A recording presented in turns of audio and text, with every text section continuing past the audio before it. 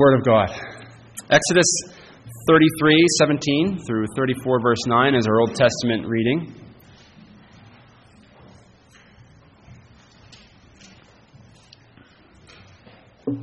Wonderful passage here in Exodus where Moses asked to see the glory of God, and God declares His name to him and reveals His character to him. Exodus 33, starting at verse 17. This is the word of God, so let's give it our careful attention. So the Lord said to Moses, I will also do this thing that you have spoken, for you have found grace in my sight, and I know you by name. And he said, please, show me your glory. Then he said, I will make all my goodness pass before you, and I will proclaim the name of the Lord before you. I will be gracious to whom I will be gracious, and I will have compassion on whom I will have compassion. But he said, you cannot see my face, for no man shall see me and live. And the Lord said, here is a place by me, and you shall stand on the rock. So it shall be, while my glory passes by, that I will put you in the cleft of the rock, and will cover you with my hand while I pass by. Then I will take away my hand, and you shall see my back, but my face shall not be seen. And the Lord said to Moses, cut 2 tablets of stone like the first ones, and I will write on these tablets the words that were on the first tablets which you broke. So be ready in the morning, and come up in the morning to Mount Sinai, and present yourself to me there on the top of the mountain. And no man shall come up with you, and let no man be seen throughout all the mountain. Let neither flocks nor herds feed before that mountain. So he cut 2 tablets of stone like the first ones. Then Moses rose early in the morning, and went up Mount Sinai, as the Lord had commanded him. And he took in his hand the 2 tablets of stone. Now the Lord descended in the cloud, and stood with him there, and proclaimed the name of the Lord. And the Lord passed before him, and proclaimed, the Lord God, merciful and gracious, long-suffering, and abounding in goodness and truth, keeping mercy for thousands, forgiving iniquity and transgression and sin, by no means clearing the guilty, visiting the iniquity of the fathers upon the children and the children's children to the 3rd and the 4th generation. So Moses made haste and bowed his head toward the earth and worshipped. Then he said, if now I have found grace in your sight, O Lord, let my Lord, I pray, go among us, even though we are a stiff-necked people, and pardon our iniquity and our sin, and take us as your inheritance. And our sermon text in the New Testament, John chapter 1, verses 14 through 18.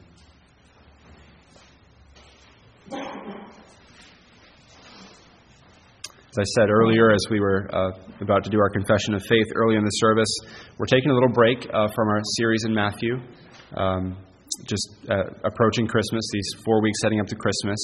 And I would like to spend this time together in these services thinking about Christ's identity, who Jesus is. That's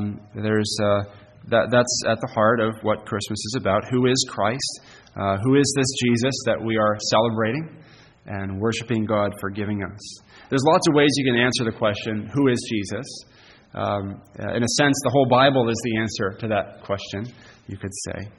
But in particular, over these weeks, what I'd like to look at together is the threefold office of Christ as our mediator.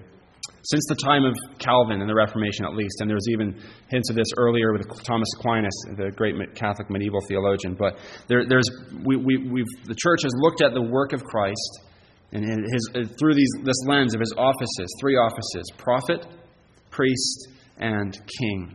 And I just want to spend these weeks unpacking the riches of what it means for you that Christ is your prophet and your priest and your king. These things are vital for us. So this morning, we're going to begin with looking at Christ as our prophet. And it's with that in mind now that I'd like to read our sermon text, John chapter 1, 14 through 18. So let's give our attention to God's holy word. And the Word became flesh and dwelt among us, and we beheld His glory, glory as of the only begotten of the Father, full of grace and truth. John bore witness of Him, and cried out, saying, "This was he of whom I said, 'He who comes after me is preferred before me, for he was before me.' And of his fullness we have all received, and grace for grace. For the law was given through Moses, but grace and truth came through Jesus Christ. No one has seen God at any time. The only begotten Son, who is in the bosom of the Father, he has declared him." Amen. Thanks be to God for his word. Let's ask him to bless it to us. Now let's pray. Gracious Lord God, as we come to your holy word to consider Christ our prophet, we pray that he would indeed be our prophet even now, revealing to us by his word and by his Spirit who he is in all his glory and sufficiency as our prophet. Lord, teach us your word. Instruct us in who you are, and strengthen us up, build us up in faith in Christ. And Lord, we pray that you would sweeten to our spiritual taste every precious comfort of the gospel in our Savior. It's in his name we pray. Amen. Well, anyway, what is a prophet? Anyway, what's a prophet do? We don't have prophets really in our contemporary culture. If you have yellow pages, which we might not have yellow pages in our contemporary culture either, but if you have them and you try to look up the section on prophets, you probably won't find it there. Prophets aren't a staple in our society. If you look up a town's local business listings on their website, they're probably not going to show up in the drop-down menu of here are the local prophets. If you need some truth, go check them out and see what they have to say. The president doesn't have a prophet that he consults, calls up to ask what he should do, or a prophet, for that matter, who comes and confronts him about what he should do. So, what is a prophet? It sounds like a very distant word. It's an Old Testament word, right? It's not something that immediately makes our hearts warm with its relevance to us. What is a prophet? But the statement that we don't really have prophets in our contemporary culture is actually only partly true, isn't it? We don't have people that we call prophets, or who perhaps call themselves prophets, at least not many of them. But we do have plenty of people who take on that role, and who we look to take on that role. The prophet's job in the Old Testament is to speak the truth, to say, this is what God has to say. At least that's what the good ones would do. They'd tell you the truth about what God had to say. There are plenty of other prophets who would tell you what you wanted to believe was true. But a prophet's job was to tell you, here's what the truth is. And there are plenty of people in our culture doing that, aren't there? Right? Here's what you should believe. Here's what you should think. Here's what's true. Scientists, doctors, politicians, professors, journalists, therapists, musicians, movie stars, they're all saying, here's what the truth is. Here's what you should think. Here's how you should live. Here's what's right. Here's what's wrong. And it's not just that we have all these people in our culture doing this, but we do this for ourselves. We make ourselves our own prophets. Well, I'll decide what's true. I'll have my truth, thank you, and I'll follow, whatever I think is right, whatever I think is wrong. And this is often the message that the prophets around us are actually telling us to do. Make yourself your own authority. What's true? You determine that for yourself. Tell yourself who you are. Tell yourself what's wrong with you. Tell yourself how to fix it. Tell yourself the way of salvation. Tell yourself who God is. So the question, what's a prophet, is a very relevant question. And the question, who is your prophet, is a very relevant question. Who is the one that you listen to? Who do you trust? Who do you follow? Who do you believe? Who's your authority? The Bible tells us that the answer to that question is Jesus. That he is the perfect and final and best prophet, the one who speaks the truth, who reveals to us without any error at all, with full authority, who God is, what's wrong with us, and what the way is to be saved. That he is the only authority who's worthy of your complete trust, because he is absolutely true and He is incredibly good. This is what we are seeing in John chapter 1, verse 14. In John 1:14, which we're going to hone in on and focus on during this morning's sermon, John is describing for us Christ as our prophet. He doesn't use the word prophet. He talks about Christ as the Word. He's describing Christ as the revelation of who God is and the glory of His grace and His truth. He shows us Christ here as our prophet, as the true Word who says, here's who God is in all His grace, in all His truth. So let's unpack this verse together. John 1, verse 14. The first point that we need to see here is that Jesus is the eternal Word. Jesus is the eternal Word. Why should you listen to Jesus? Why should you accept His authority? Submit to Him as the one who speaks with complete authority. Well, He's not just another teacher. He's not just another man, better than some, but still just another human being. He is the eternal God.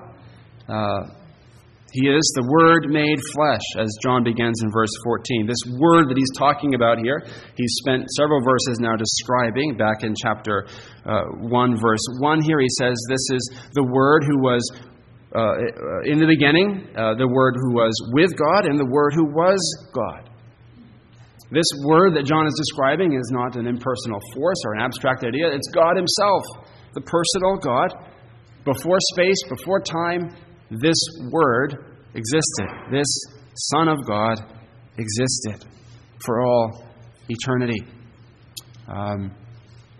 John starts his gospel like this. Why does he start off? Right? He's describing this idea of this eternal Word of God, and he's taking us up to some dizzying heights of theology.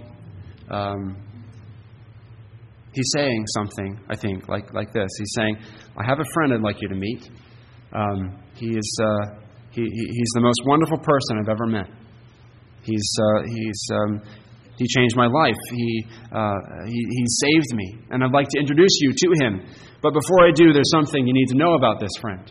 He's no ordinary man. He looks on the outside like an ordinary man, but he speaks, and you hear God talking. He's actually God Himself. Everything you see Him do is showing God to you. Everything you hear Him say is revealing God to you. He's not giving you a secondary account about God. He is God speaking to you." John gives color to this picture in verse 18. He says, "No one has seen God at any time. The only begotten Son, who is in the bosom of the Father, He has declared Him." John is giving us this picture of how close the Father and the Son are, how close this Word that he's talking about is to the Father, to God. And he's saying He's in the bosom of the Father. It's such an intimate picture of this relationship between the Son and the Father for all eternity, in perfect knowledge of each other, exhaustive, complete knowledge of each other, complete happiness in their relationship together. Later in this gospel, one of the apostles, John, who's writing this gospel, is going to be leaning against the bosom of Jesus at the Last Supper, reclining against Him, leaning back on His chest as they're eating. It's a picture of the closest possible friendship, intimacy, and trust. It's a picture of the relationship Jesus has with His Father, as described here in verse 18. He's in the bosom of the Father. This is the relationship He has with God. We might say He's in His heart. He's in the embrace of His Father. So the point, no one knows the Father like Jesus does. No one knows the Father like the Word of God does. And so when the Word of God comes to us, what we are receiving is nothing less than God's very heart laid open to us. John Calvin writes this, commenting on these verses. He says, "We have the breast of God, as it were, laid open to us in the gospel." God has opened up His heart by sending the Word who was in His very heart. Everything that God is revealed to us in this Word, in this Son. So should you listen to Him? Should you trust what He has to say about God? Well, absolutely. He speaks with perfect authority. You can't look at Jesus and say, well, maybe he's right about God, maybe he's wrong about God. No, he's giving you the very heart of God. Trust what he has to say. So he's the eternal Word. The second thing we see in verse 14 is that Jesus is the enfleshed Word. He's the eternal Word. He remains the eternal Word, forever God, but he's also the enfleshed Word. At the same time, he takes on flesh. Listen to how John puts it in John 1, verse 14. He says, "And the Word became flesh and dwelt among us." One commentator describes this verse as a bomb going off. The Word became flesh, dwelt among us. The eternal God became a man. He came down from heaven, took on our flesh, didn't stop being God, but came down, took on that human form, and not just an outward form, not just a temporary thing, but a true human nature with a true body and a real mind and a real heart and a real human soul. He had all that to himself, took it to himself. And this is what we see in Jesus Christ. God and man, two distinct natures, one person, forever. He never stops after this, being God and man forever. It's a staggering truth. It's a truth that's hard to wrap our minds around. We cannot wrap our minds around it. Charles Wesley, one of the great hymn writers of the 18th century, tried to capture something of the wonder of the mystery described in these verses. He said, "Let earth and heaven combine, angels and men agree, to praise in songs divine the incarnate deity, our God contracted to a span, incomprehensibly made man." What a wonder. What a mystery. God became flesh. And what good news as well. This is what J.R.R. Tolkien called the eucatastrophe of history. You know that word, eucatastrophe? It's a word Tolkien made up, but he's coining that word. He starts with the word catastrophe. What's a catastrophe? Kids, a catastrophe is when you're planning on a wonderful picnic in the sunshine, and then suddenly it gets rained out unexpectedly, and you're crushed. Your day's ruined. A catastrophe is when something suddenly goes wrong, and when everything suddenly goes wrong. Think of catastrophes in our nation's history. 9/11, out of the blue, everything's going wrong. Catastrophe is Hiroshima, Japan. Right? Suddenly, everything is just going horribly wrong. What's a eucatastrophe? Tolkien takes the Greek word, the Greek prefix eu, and he attaches it to that word catastrophe. The prefix eu means good. So Tolkien's saying that the incarnation of Christ, God becoming a man, is a good catastrophe, where instead of suddenly everything's going wrong, he's saying suddenly it's when something unexpectedly everything starts going right. When something that's sudden and good happens, instead of an explosion of grief and sorrow and pain, it's an explosion of joy and happiness and hope and peace and blessing. Think of that moment when Mary Magdalene is standing outside the tomb of Jesus, and she thinks that he's dead, and she's talking with a gardener, wondering where her Lord's body is. And then Jesus says, "Mary." And suddenly everything's right and good again because Jesus is alive. That's a eucatastrophe. And that's what the incarnation of Christ is. God has become man. And suddenly there's hope. And there's good news. And there's life. And there's sin and misery and Satan and death. Their days are over. The gospel is breaking in. That's what is happening in the incarnation as God takes on flesh. Who ever would have thought of such a thing?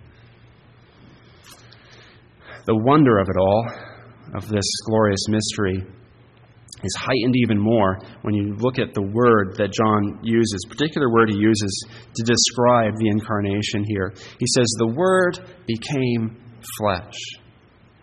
It's interesting. He doesn't say the Word became man.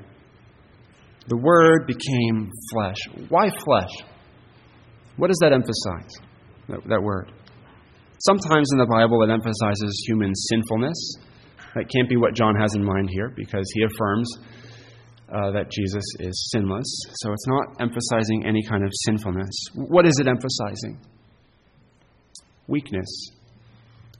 Frailty. Jesus did not become a Superman.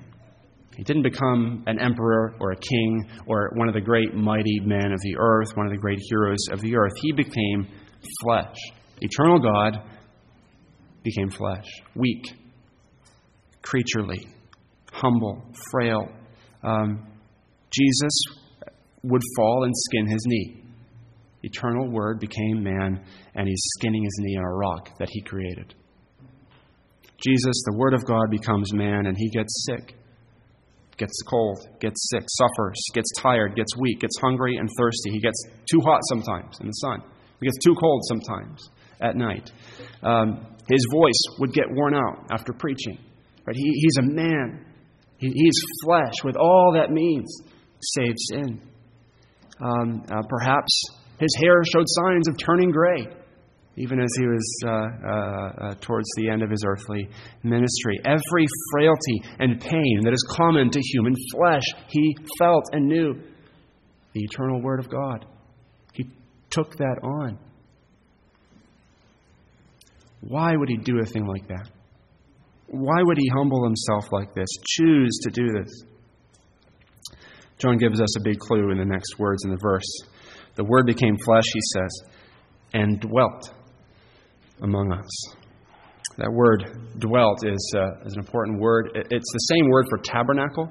You could translate it as the word tabernacled among us, the word set up a tent among us. Now, we think of tents, we think of camping, but when you're in the Bible's world, you think of a tent, you think of the tabernacle, you think of the Old Testament, you think of God setting up his tent of meeting with his people, with Moses and the people there in Exodus. God setting up this place, this tent where he's going to be with his people, where he's going to fill it with his glory, and he's going to bless his people from that place. This is the place where God comes and lives with his people and travels around the wilderness with his people and says, I'll be your God, you'll be my people forever. And so when John writes here, the Word became flesh and dwelt among us, tabernacled among us, he's alluding to this truth, that the Word became flesh. Why? So that he could be with us as our God. So that he could have a place with us where his glory dwells, where he meets us and shows himself to us and blesses us and saves us. So as staggering as the fact of the incarnation is on its own, just the bare fact, God becoming man is, this makes it even more so that God became man so that he could be with us forever. Show himself to us.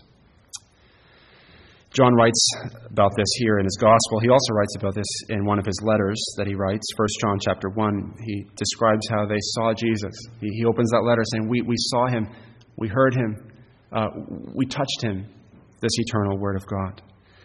He made himself plain to us. He made himself obvious to us, unmistakable to us, as the Word made flesh. He is the one who reveals God to us in the fullest and best possible way. But as John's describing this here, perhaps you're tempted to respond to him like this. Well, that's all fine for you to say, John. You did see Jesus. You heard his voice audibly with your ears. You heard his voice. You went fishing with him. You ate meals with him. You heard him weep at the tomb of Lazarus. You embraced him. You saw the unique contours of his face. You knew the color of his hair, John. You saw him suffer. You saw him die on the cross. You saw him alive a few days later. So maybe you can say, God's with us, and we've known it, and we've seen it, and we've touched it. But is Jesus that for me? I've never seen him like you got to see him. Does God reveal himself to me through this Word, even as he did to you? How would John answer that, do you think? I think he would say this. First, I think he would tell you, the eyes of faith are more reliable than the eyes of sight. The eyes of faith are more reliable than the eyes of the flesh. How many times did it happen that John and his disciples are looking with their eyes at Jesus in front of them, and they do not get what he's saying? Right? They don't understand. They don't grasp what his kingdom's about. They don't understand what it is he's saying. It's not seeing Jesus with your physical eyes that gives you saving faith. It wasn't then in his earthly ministry, and it's not now. It's seeing him by faith. It's when your heart sees him and knows him and trusts him and hears what he's saying. That's how God reveals himself to us in him. And dear brothers and sisters, you and I can see Christ this way more clearly now by faith than any of the disciples could before Jesus' resurrection. Second, I expect John would tell you that Jesus is still God with us. He's still the infleshed Word of God who dwells with us. In fact, even more so now than during his earthly ministry. The incarnation didn't end when Jesus went to heaven, ascended to his Father. He still dwells with us by his Spirit. John writes a lot about this as he describes Jesus' teaching in John 14. He says this, Jesus says, "I will ask the Father, and he will give you another helper to be with you forever, even the Spirit of truth. I will not leave you as orphans. I will come to you. The Helper, the Holy Spirit, whom the Father will send in my name, will teach you all things and bring to remembrance all that I've said to you." And then Jesus says in John 16:7, "It's to your advantage that I go away. For if I do not go away, the Helper will not come to you." So Jesus is not absent from us. He's absent in the body, but he's present with us by his Spirit. He ministers to us, and he continues to be the Word of God, revealing God to us by his Spirit. Now, he gave us the Spirit so that we could know him and see him by faith. The Spirit takes the record of who Jesus is, right, in the Gospels, in the Word of God. And the Spirit takes the truth of who he is, and he shines that light into our hearts to give us the knowledge of God in the face of Jesus Christ. And so when you open your Bible, we say, "Oh, I wish I could hear his voice." Open your Bible. His voice is right there. He speaks with the Word, by his Spirit, right into your heart. Come to the worship service. Hear a sermon. What's happening? As the Word of God is faithfully preached, Christ himself, by his Spirit, is speaking to the hearts of his people. That's what's happening. We wish we could sit down and have a meal with Jesus. Oh, wouldn't that be nice? To have been there, the Last Supper. What are we doing this morning? Who's present with us by the Spirit as we sit down at the Lord's Supper together? We're having a meal with him. He's not absent. He's with us by his Spirit. He's the one serving you communion. He's the one that you're feeding on in communion. He is not an absent Christ. He continues to speak to you. He's present with you in your very heart by his Spirit, revealing himself, revealing his Father to you. Third thing I expect John would do is remind you that in addition to all this, you will one day see your prophet, the Word of God, Jesus Christ, face to face. You will see him with your very eyes. Touch him. Hear his voice audibly in your very ears. The faith will be made sight when he speaks his all-powerful word and raises you from the dead on the day of judgment. He will bring you to himself, and he will hear his voice, and you will stand face to face with the living God in glory. Brothers and sisters, Jesus, the Word of God, our prophet, is speaking powerfully and truly and clearly to us. Are you listening to him? Are you paying attention to what he's saying in his word to you? All right, we've seen Jesus is the eternal Word. We've seen he's the unfleshed Word.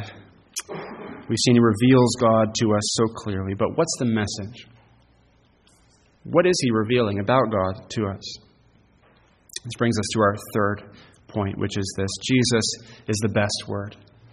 Jesus is the best Word. What is the message that Jesus, the Word of God, God's prophet, to us brings? Verse 14 continues. It says, "We've seen his glory as of the only begotten from the Father, full of grace and truth. The message that God is speaking to us, revealing to us in Jesus, is the message of His glory, which is full of grace and full of truth.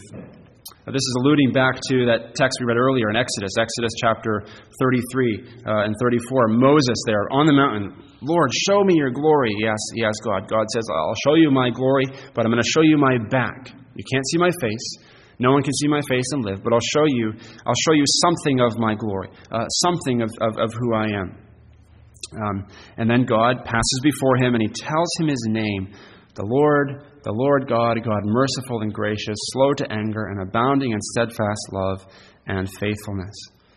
God says, I'll show you my glory, and he tells him his name, who he is, reveals the glory of his gracious, faithful, true character.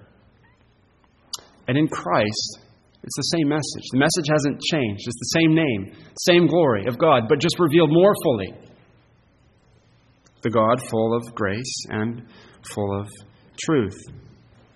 As John talks about this in verses 16 and 17, he describes the relationship between what God revealed to his people through Moses and what he reveals to his people through Jesus Christ. He says, the law came through Moses, grace and truth came through Jesus Christ. He's saying the law came through Moses, and there was grace there, much grace, covenant of grace, but something fuller, something better, something increased 100 times over has come. The same grace, but now it's grace on top of grace in place of grace. We're seeing not the Father's back, we're actually seeing his face now in Jesus Christ. As 2 Corinthians 4:4 says, we've seen the light of the glory of God shining in the face of Jesus Christ. He's bearing his heart to us. John focuses our attention on two aspects of this glory here. First, he says Jesus is full of grace. Grace is demerited favor, right? It's getting the opposite of what you deserve. Our sins deserve God's wrath. God instead sends Jesus to give us his grace. Our sins deserve anything but kindness, but God lavishes kindness, pours out kindness on us in Jesus Christ. He shows us loyal love. He shows us forgiveness for our sins. He flings wide open the doors of the kingdom of heaven to those who were rebels against it and calls them to repent and come in and find grace in Jesus Christ. Jesus is full of this grace for us. He's saturated with it. Every inch of him is saturated with this grace. As the ocean's full of water, Jesus is full of grace. This is what he came to give us and to show us and reveal to us as he laid down his life for our sins, as he rose from the dead for us. This is the constant message that God is sending to his elect through Jesus Christ. He is full of my grace. Second, we're told that Jesus is full of truth. Later on in John 14, Jesus will say that he is the truth. He's full of truth. He is the truth, saying the same thing. He is the perfect, reliable, dependable, accurate revelation of God. Everything in Jesus is true. Everything is completely reliable. And he is the final word on who God is. He reveals God to us. There's no tension here between the graciousness of God and the truth of God. As he reveals the grace of God to us, that's what we know to be true and reliable because of his word. And so we find ourselves, as we close now, asking, right back where we started, asking the same question that we started with. Who is the one who tells you what is true? What's the message? What are you relying on? What word are you listening to? What word tells you? Who tells you how to think, how to live? Who brings you wisdom when you're confused, baffled about what to do? Who brings you counsel when you are unsure? Who brings you a word of encouragement when you're discouraged? Who teaches you about your sin and about holiness and about God and the way of salvation, who you are and God's purpose for you? Listen to Jesus. He is the prophet, the perfect prophet, the Word of God for us, the eternal God in the bosom of the Father, made flesh, dwelling with us forever. That's what we're celebrating this Christmas season. That He reveals God to us, full of grace, full of truth. You're not going to find a more reliable word. You're not going to find a better word. Let's pray. Father in heaven, thank You for revealing Yourself to us through Jesus Christ, our prophet. Lord, we pray that He would by His Spirit, take this word and write it on our hearts. And give us faith in Him. Give us ears to hear. We pray in Jesus' name. Amen.